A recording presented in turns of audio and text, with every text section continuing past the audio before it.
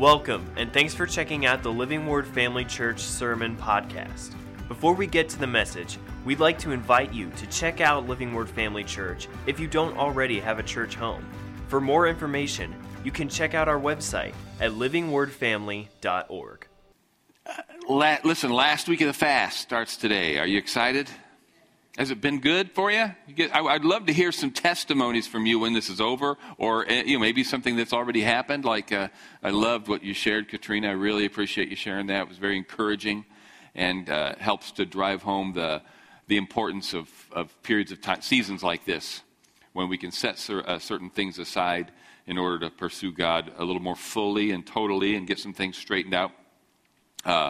If maybe the fast has been unsatisfying to you the first 2 weeks, feel free to change it.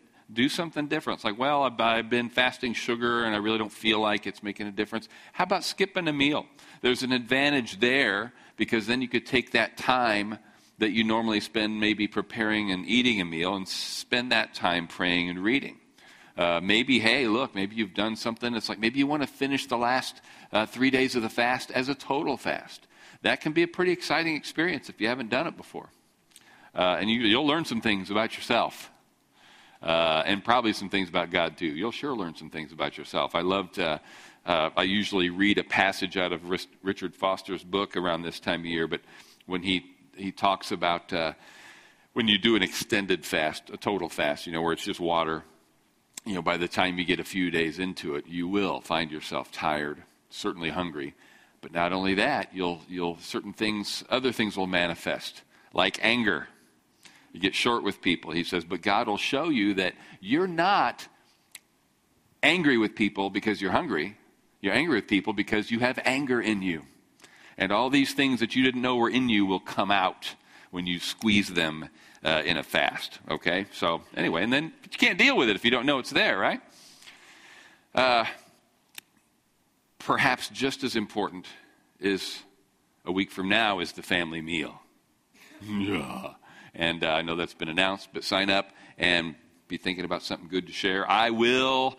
There was a little bit of discussion about whether I would be doing saloon beef again this year, because doing something in February where that will be featured. But how many of you eat the same food once a month at least? I mean, there's several foods I eat every day. There's certain staples of the diet. So anyway, bottom line is I will be preparing saloon beef.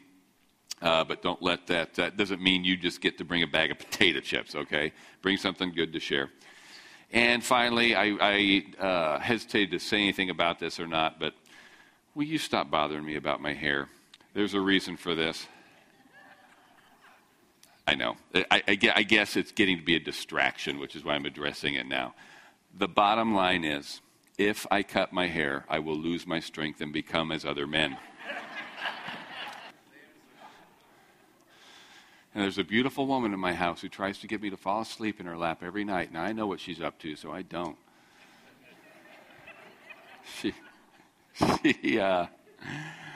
She actually liked it when I started to grow it long, and now she's kind of on board with everybody else. And I'll tell you what was going on. I want it cut, too. I'm not crazy, but it's kind of fun. I love the feel of it, I admit. But I agree, it looks stupid. I totally agree. But I told myself I would reward myself with a haircut once I lost a certain amount of weight. All right? But shh. Oh, wow. Did you hear that? Why about you just reward the rest of us?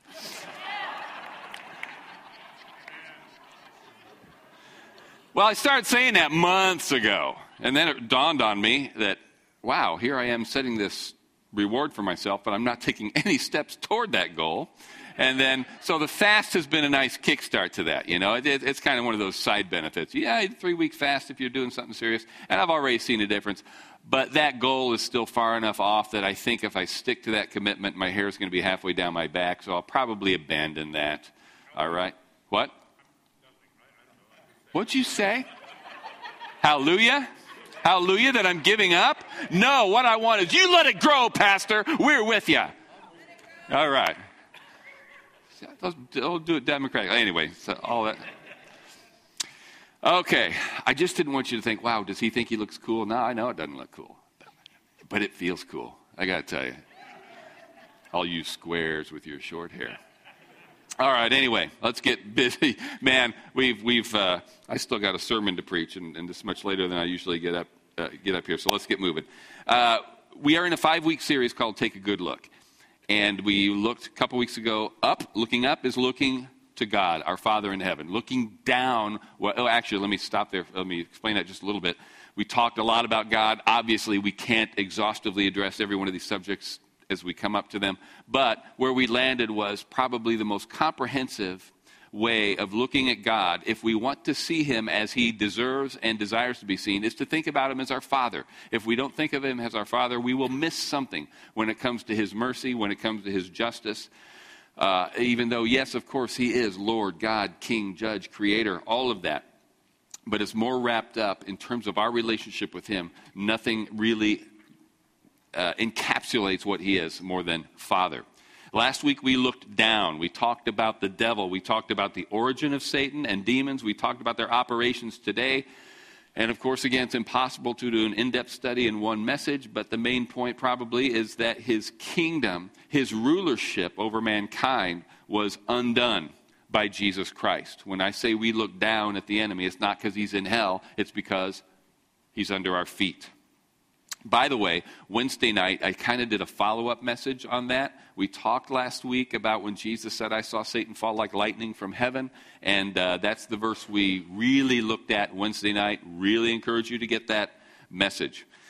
Today, we are looking around. Now, we could expand this message in scope to consider looking around at current events, the world at large, even the universe. But what we are really focusing on when I say looking around is we are looking at other people. Even more specifically, as we get to the end of the message, looking at our brothers and sisters in Christ. So let's start big, and we'll draw the circle smaller as we go. Mankind, since we are all descended from Adam and Eve, the idea of a brotherhood of man is not necessarily a godless idea. We are indeed brothers and sisters in a broad sense, biologically speaking. What we know as believers, as Bible believers, is that we all, as the brotherhood of man, are infected with a disease called original sin, or the sin nature. We inherited that from our first father, Adam. So, another thing that people say that is pretty true, depending on, there's some theological baggage attached to this statement, depending on where you are in whether you're a believer or not. But anyway, when people say, hey, we're all sinners, that's kind of true, isn't it? Because we were all born sinners. What I don't like, and I'm getting ahead of myself already, but what I don't like is when Christians, born-again believers who are in Christ, say, well, I'm nothing but an old sinner, saved by grace. No, you were an old sinner till you were saved by grace. And now you're a saint. Now you're in Christ. All right? There's always been this division between God's people and other people. This goes back to, I'll have you turn to Genesis chapter 4, or just listen as I read, or read it from the screen. Genesis chapter 4, beginning in verse 25. This is after the fall, okay? And Adam knew his wife again, and she bore, and this is also after Cain and Abel, and she bore a son and named him Seth.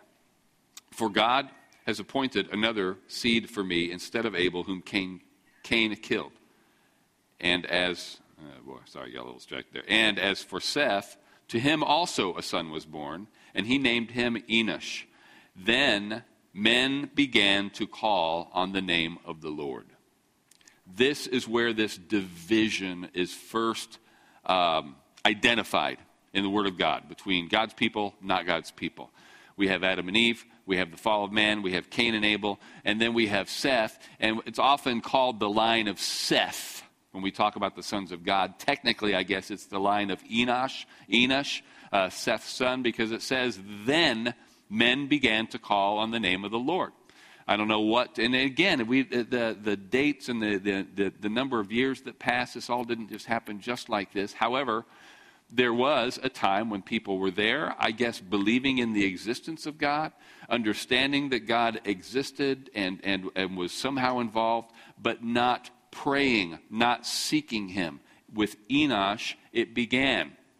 People began to call on the name of the Lord. Go forward a couple chapters to Genesis chapter 6, beginning in verse 5. Then the Lord saw that the wickedness of man was great in the earth, and that every intent of the thoughts of his heart was only evil continually. And the Lord was sorry that he had made man on the earth, and he was grieved in his heart. So the Lord said, I will destroy man, whom I have created from the face of the earth, both man and beast, creeping thing and birds of the air, for I am sorry that I have made them. But Noah found grace in the eyes of the Lord. Once again, this division. And the division there was who found grace in the eyes of the Lord. Go forward to Genesis chapter 12. This is where it gets even more specific and prophetic. Beginning in verse 1, Genesis 12:1. Now the Lord had said to Abram, get out of your country, from your family and from your father's house, to a land that I will show you.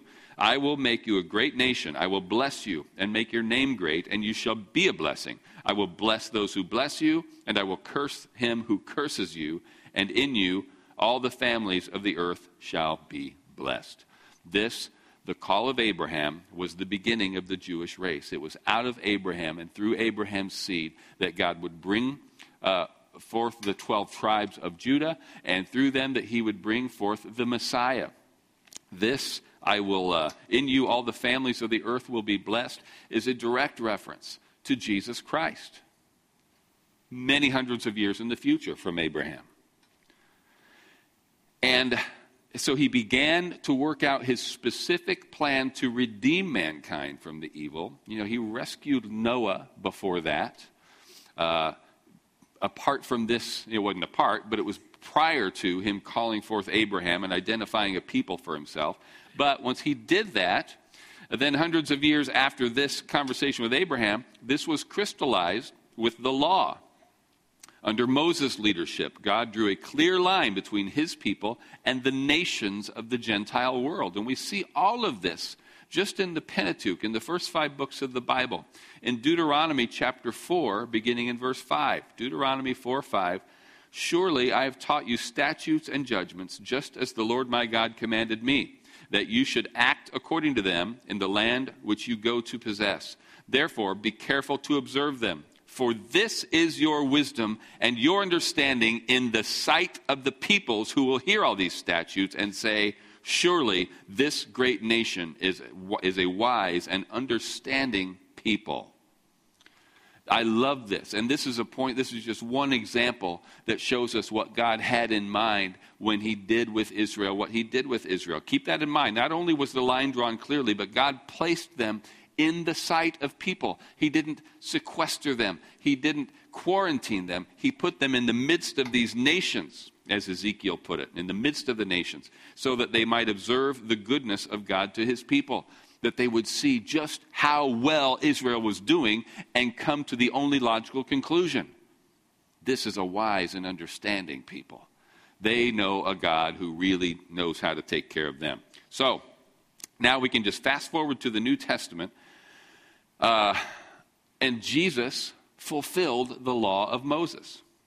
And he died in our place for our failure to fulfill the law, and he rose from the dead, and he offers a new life. He offers to make us a new creation, a new people. So here we are. It's a whole, I know I fast forward through a lot of stuff. I'm not going to go through the whole Bible. I'm trying to get to where, what does this have to do with how we look at one another? There's still a difference, isn't there, between the people of God and the people of the world, but it's no longer Jew and Gentile. It's no longer the physical descendants of Abraham. It's those who are Christians and those who are not. The saved and the unsaved. The believer and the unbeliever. The believer and the lost. If anything, the difference is much more stark, or it should be anyway, than the difference between Jew and Gentile, because the Jew never could keep the law. He was identified as the person who was supposed to keep the law and preserve the law and preserve God's instructions until the coming of Messiah, but he never could.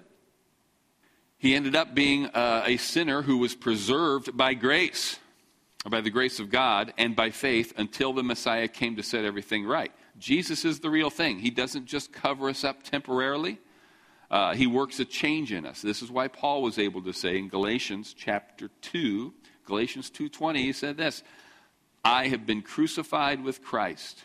It is no longer I who live, but Christ lives in me. That's a pretty powerful statement.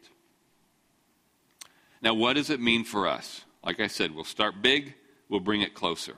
When we think of the world, we think of nations, languages, governments, etc., we have to remember that all of those distinctions are relatively unimportant in light of eternity. There is nothing wrong, for instance, with being a patriot.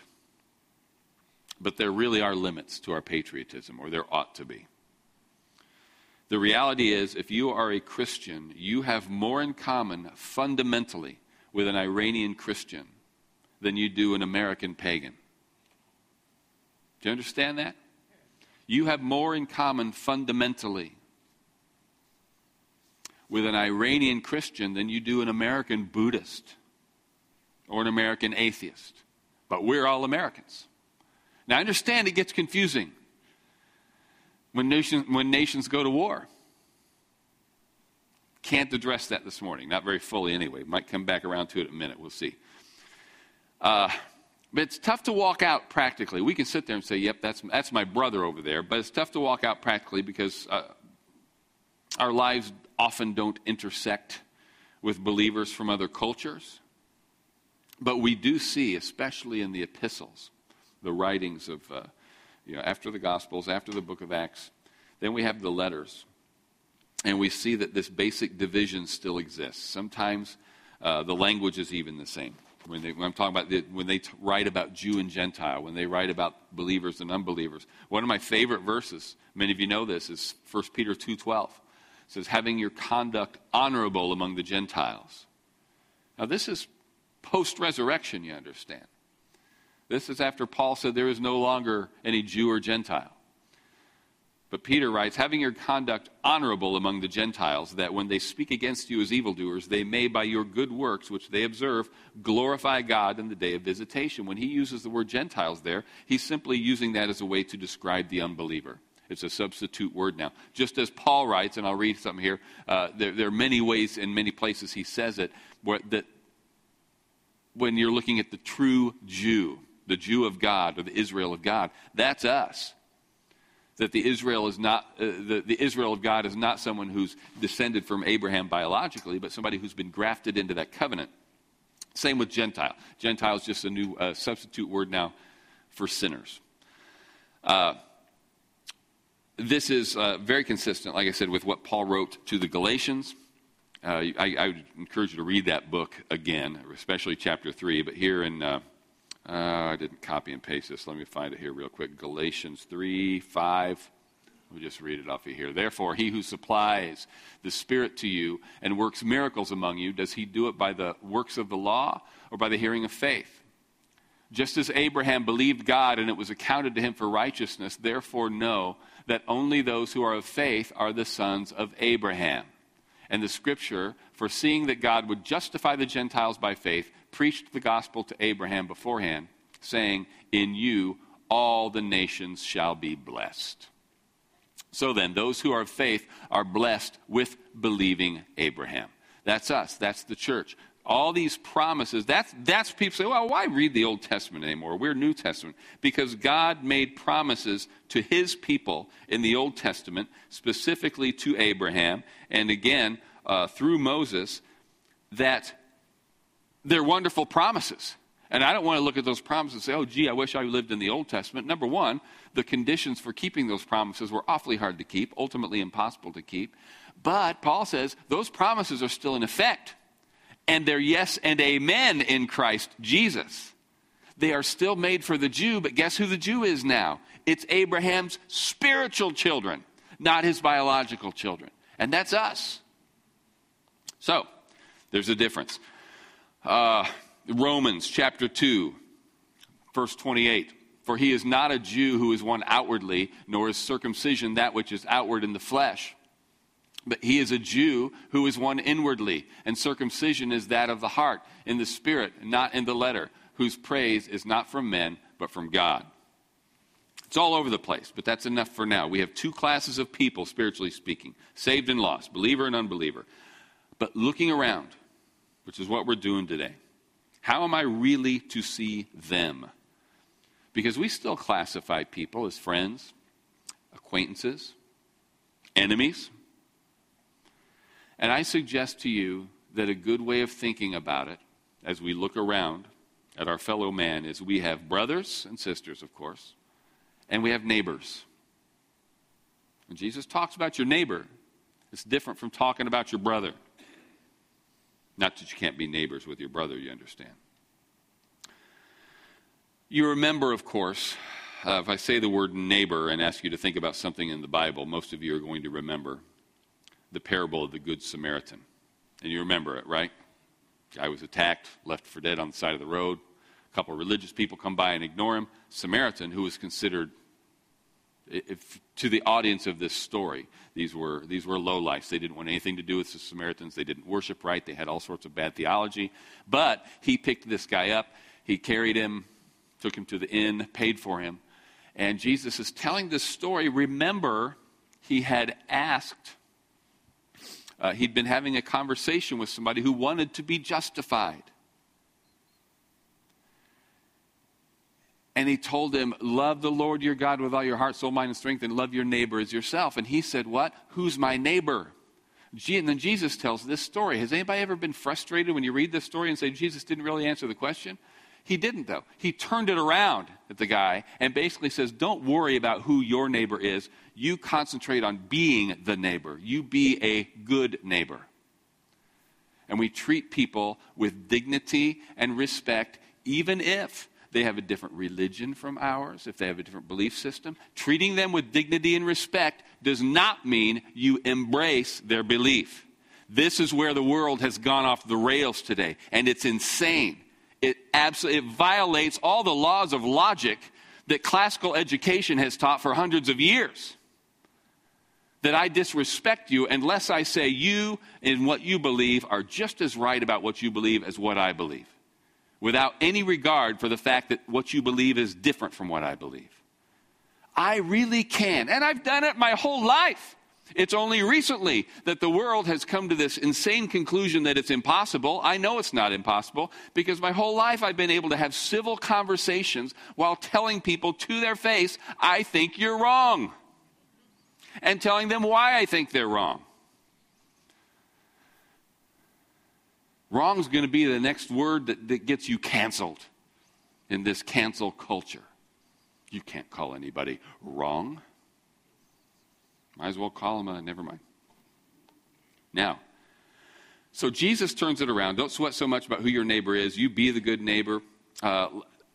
Read this in Romans chapter 12, beginning in verse 9. Let love be without hypocrisy. Abhor what is evil. Cling to what is good. Be kindly affectionate to one another with brotherly love.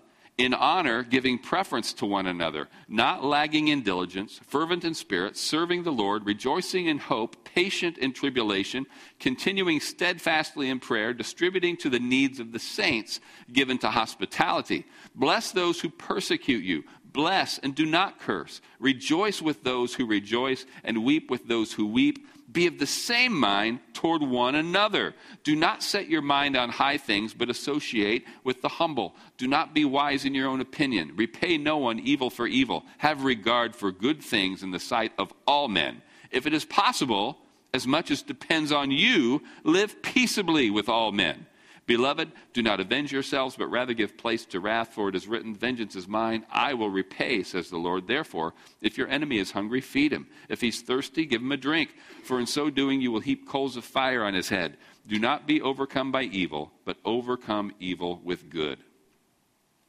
Now, there are things he says. When he says to one another, who's he talking to? He's talking to believers. And there are things he says about in the sight of all men or to all men. He's talking about your neighbors.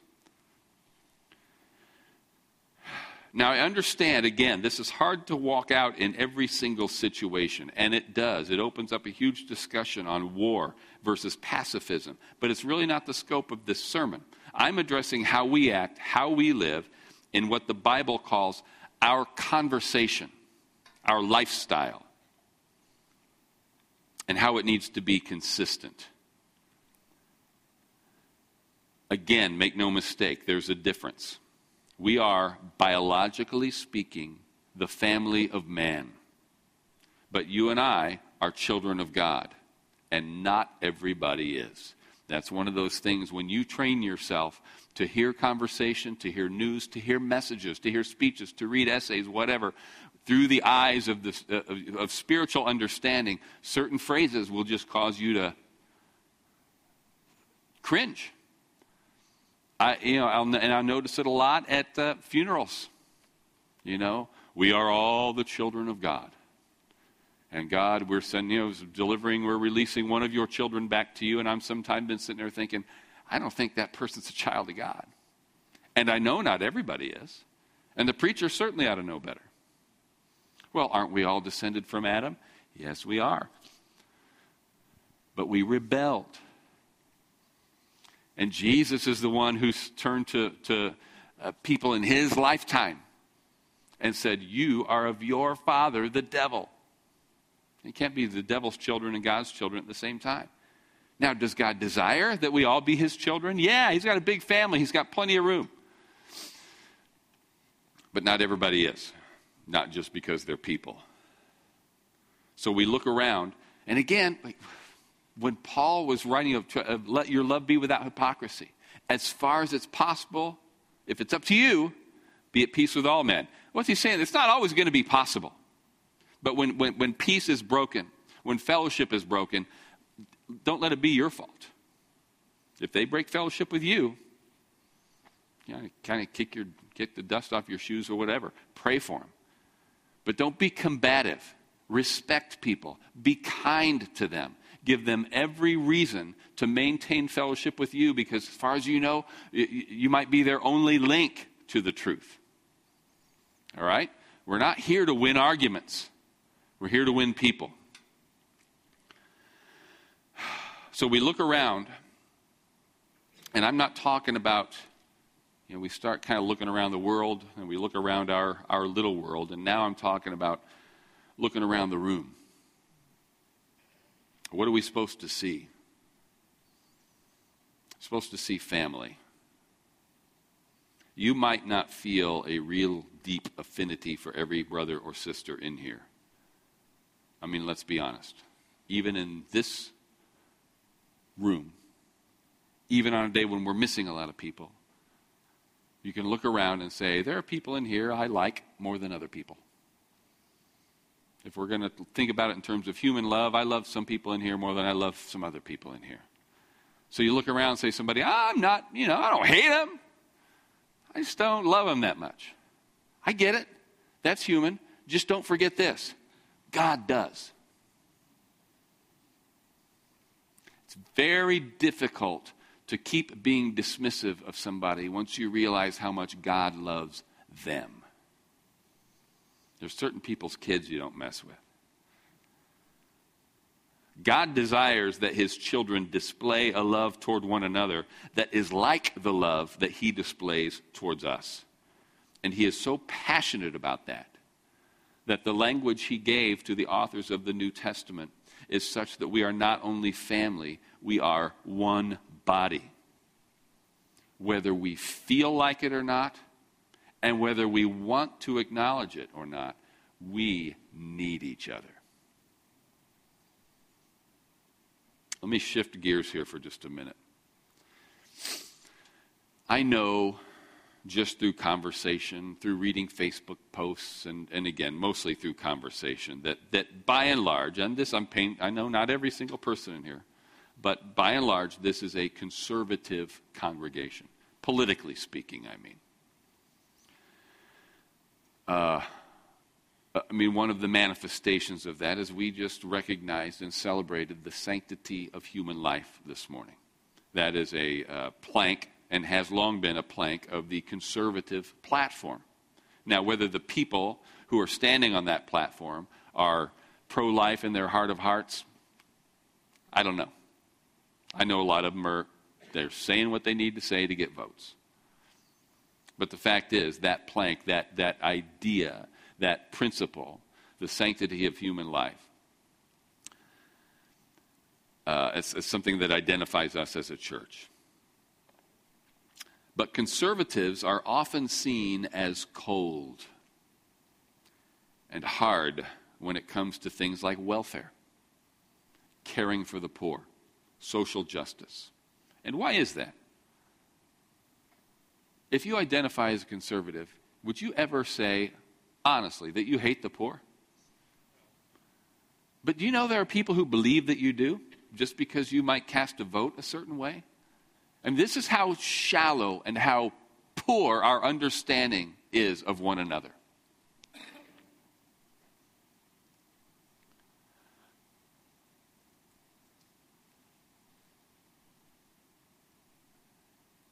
Do they really think we don't care? Do we really not care? And of course that's not the truth. We recognize, though, when we just look around, I mean, good grief, the statistics are out there. Many of you could tell me stories of somebody that you personally know, or maybe a season in your own life. But what we're looking around here is the tendency that is born of sin, that comes out of the sin nature, to take without giving. It's kind of built into us. And Jesus builds it out of us. We are not, or shouldn't be, against assistance, against welfare per se. What are we against? Abuse of the system. And we understand that the sin nature leads a lot of people, I dare say millions of people, to take advantage of the system, to play the system, to work it.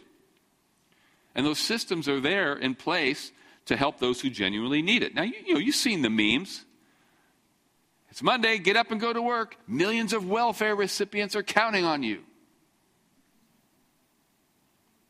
And the fact is that many, many people do need help. Now, I'm not sure it's strictly the government's job to do the redistribution thing.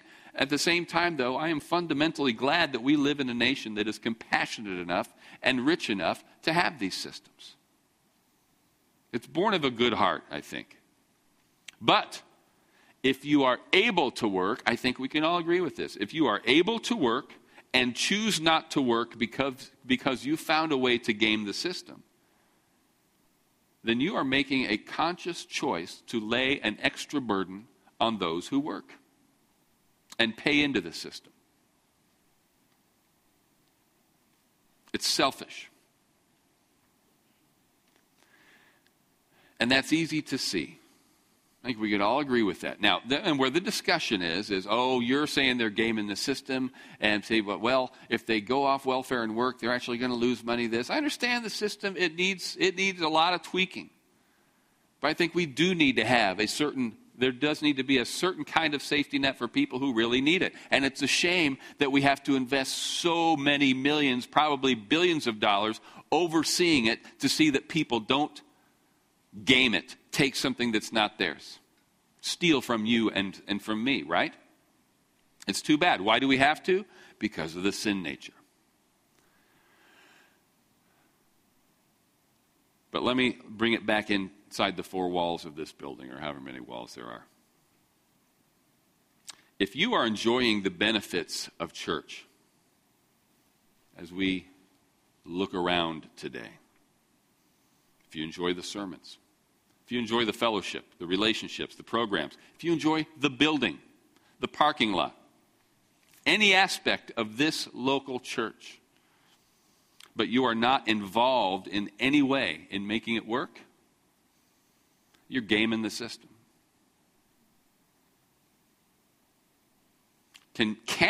Are you able and qualified to teach a Sunday school class? Then you should. Can you join the maintenance crew on Fridays? We're getting more and more people who show up on Fridays to do work and do some cleaning and some projects. If you can be here, be here. Can you show up early on snowy days and shovel or spread salt, or you just assume somebody else is going to have it done? Can you clean a bathroom? Can you host a small group? Can you cook a meal for somebody when it's needed? Are you tithing? Are you giving offerings? If you don't, unless you are one of the very few people who on paper, mathematically, are unable to do so. If you are not tithing and not giving offerings, you know what you're doing? You are consciously deciding to lay a greater financial burden on your brothers and sisters who tithe and give offerings. And that's not what love looks like. That's not what being a good neighbor looks like. That's not what being a good citizen looks like. And it's certainly not what obedience to God's word looks like.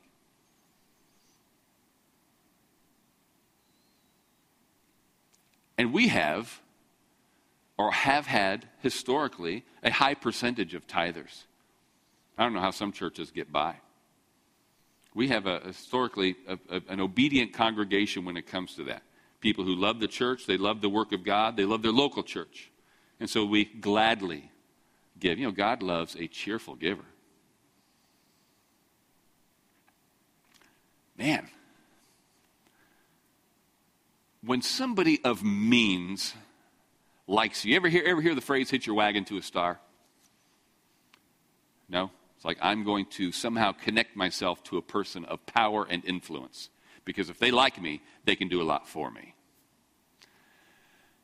And man, I've seen this happen big time in the military. It can be a little hard to watch. But it happens in companies too. People, you get these sycophantic behaviors that people, suck-ups, whatever you want to call them, just trying to get in good with the right person. But it doesn't have to be like that. You could just be doing your job right. You could be doing something that causes you to find favor with somebody. Maybe you just had the opportunity to do one good thing for somebody, and then you find out that they're in a position to do something great for you. There's movies and books based on that kind of thing. Now imagine if you could do something specific that God loves. God loves a cheerful giver. I think I'll just decide to be the happiest giver I know. Because God loves that. And He's in a position to do a few things for me. Listen, when everybody is invested, and I'm not just talking about the tithe and the offering. It's just that I like to be honest. Let's talk about, you can serve, you can do this. There's so many things you can do for the church. But tithing and giving of offerings is something that is clearly spelled out in Scripture. And it's something that clearly everybody should be doing. But it shouldn't just be that. I'll go on a rant if I'm careful, and I don't have time for that today. And it wasn't about money. It was something else. It was lack of involvement. Get involved. Find some place to be involved. If you're like, Scott, I'd love to be more involved. I don't know how to be. Come talk to me. I promise we'll find a connection for you, okay? When everybody is invested in a local church, that church is healthy. And living healthy things will grow. I'm going to read to you a passage from C.S. Lewis's essay, The Weight of Glory. I've probably read it before. I know I've read some of it before. You know I'm a big C.S. Lewis fan. I probably don't quote him as often as I do Ravi Zacharias, but there's probably not two other guys I quote more often than those two. And C.S. Lewis, of course, wrote the Chronicles of Narnia. He wrote Mere Christianity, The Screwtape Letters, The Great Divorce, a number of great books. I love them all. I recommend them all. As far as his shorter works, I don't think he has ever written anything finer than this essay. And you can find it online for free. You can get a book of his essays. I think the book itself is called The Weight of Glory, but this is how, toward the end of this essay, he writes this. And he's talking about what does it mean? What does the glory of God mean if we are promised glory with Him in heaven? Some wonderful, wonderful insights. But toward the end of it, he writes this. It may be possible for each to think too much of his own potential glory hereafter. It is hardly possible for him to think too often or too deeply about that of his neighbor. The load or weight or burden of my neighbor's glory should be laid daily on my back, a load so heavy that only humility can carry it, and the backs of the proud will be broken. It is a serious thing to live in a society of possible gods and goddesses. And that's a colorful phrase, you understand. He's talking about when we are glorified, when our glorified bodies. It is a serious thing to live in a society of possible gods and goddesses. To remember that the dullest and most uninteresting person you talk to may one day be a creature which, if you saw it now, you would be strongly tempted to worship. Or else a horror and a corruption such as you now meet, if at all, only in a nightmare. All day long, we are in some degree helping each other to one or the other of these destinations. It is in the light of these overwhelming possibilities, it is with the awe and circumspection proper to them that we should conduct all our dealings with one another, all friendships, all loves, all play, all politics. There are no ordinary people. You have never talked to a mere mortal. Nations, cultures, arts, civilization, these are mortal, and their life is to ours as the life of a gnat. But it is immortals whom we joke with, work with, marry, snub, and exploit. Immortal horrors or everlasting splendors. Next to the blessed sacrament itself, your neighbor is the holiest object presented to your senses. Man. Oh, we can be mean, can't we? We have a duty to outsiders, to neighbors, that goes far beyond treating them nice and respectfully. Our niceness, our respectfulness, our treating them with dignity, our loving them, is how we fulfill our duty. And our duty is to win them to Christ.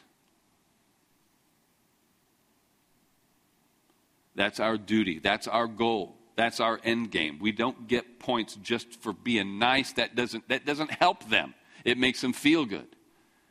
But being nice does a couple practical things. Number one, it keeps this relationship good.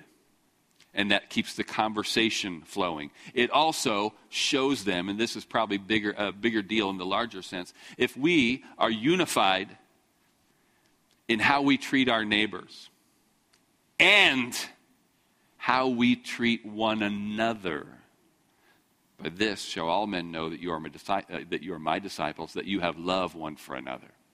If we treat each other the way Jesus tells us to treat each other, and if we treat our neighbors as Jesus tells us to treat our neighbors, you know what they're going to see? They are going to see Jesus.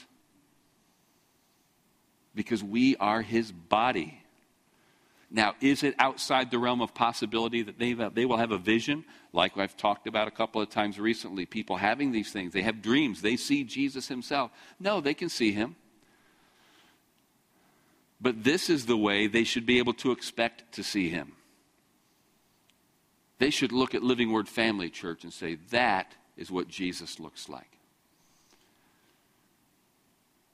But you can only look so much like Jesus, and I can only look so much like Jesus. We are the body, not I am the body. We are individually members of the body of Christ. We can't win them to Christ without being an accurate picture of his body. Now, we can only be his body because of his blood. Let me ask you this quick, and praise and worship team, you can be coming on up here. And everybody else go ahead and stand up for a minute. We're going to sit back down and receive communion. We're just going to do things a little bit differently today, but I want you to stretch and listen here. I'm not going to take real long with this, but I would love for every single person in here to be a part of this body. And I'm looking around, I'm thinking maybe everybody in here is a part of this body. Like I said, you can only be part of the body because of the blood, meaning the shed blood of Jesus Christ. You are not saved. You are not a believer. You are not a Christian unless you personally have confessed, agreed, with what the Word of God says about you and what the Word of God says about Jesus. The Word of God says you were born a sinner and you need a Savior. The Word of God says Jesus is our Savior and has paid the price to wash away our sin. The Bible says that if we'll confess him as our Lord and believe that God has raised him from the dead, we will be saved. I believe it's a transformational moment. Is there growth in Christ? Yes. But becoming a Christian is not a process. It's a new birth. And you can become a new creation today. Be part of this body. Why am I doing this now? Because we're going to take communion here in just a minute or two. The only people biblically who should be taking communion are people who are believers. Born again. New creation. If you want to make that decision, to be in the body of Christ, guess what? You get to take communion. You do, but that's not the big prize. You get to be a part of what Jesus Christ is doing in St. Joseph, Illinois, United States of America, planet Earth, starting today. And then when this whole thing wraps up, and sometimes I think I can't wait, when we're out of here, we go to be with him forever. And you don't want the alternative.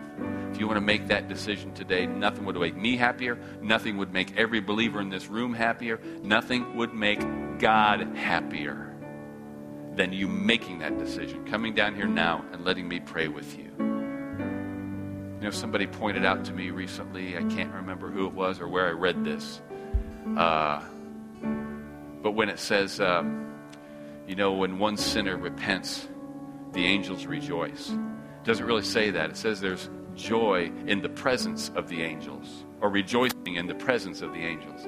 That means God's doing the rejoicing. You want to make God rejoice? Give him your life today. Well, Scott, I think I'm a Christian. I made a decision a while back, and now I'm not sure. But God would rejoice if you made sure. I will rejoice with you. Maybe you're like, Scott, I did pray a prayer when I was little, and I meant it. But there's nothing about my life, nothing about the way I've lived, especially recently, that is any different from the world. And I want to recommit. Come up here and do that. Let me pray with you for that as well. This isn't just about you. The longer you hold on to your right not to be a part of this, you are cutting yourself off from the body, and you are cutting the body off from yourself. And it's not just that the body needs you, it's that you need the body. We need each other. So for your sake, for our sake, for God's sake, come and receive Jesus this morning. I'm going to pray a quick prayer. As soon as I'm done, you come up here and let me pray with you. Heavenly Father, thank you so much for your word. Thank you for every person in this room. Open our eyes, Lord, and help us to see one another as what we truly are. Family and members of the same body. Help us to love one another as you love us. Help us to manifest that love to one another and show that love to the world. I pray, Lord, if there's anybody in this room who does not know you as Savior, does not know you as Father, that they would come to know you today. Holy Spirit, please convict anyone in here who does not know you of their need to know you. Grant them the humility to accept that free gift and the wisdom and the boldness to come and receive it today. In Jesus' name, all the believers said, amen. Thanks for listening. We hope that this message encouraged and equipped you in your walk with Christ. Make sure to follow us on Facebook or Instagram to stay updated with what's going on at Living Word Family Church. Have a great day.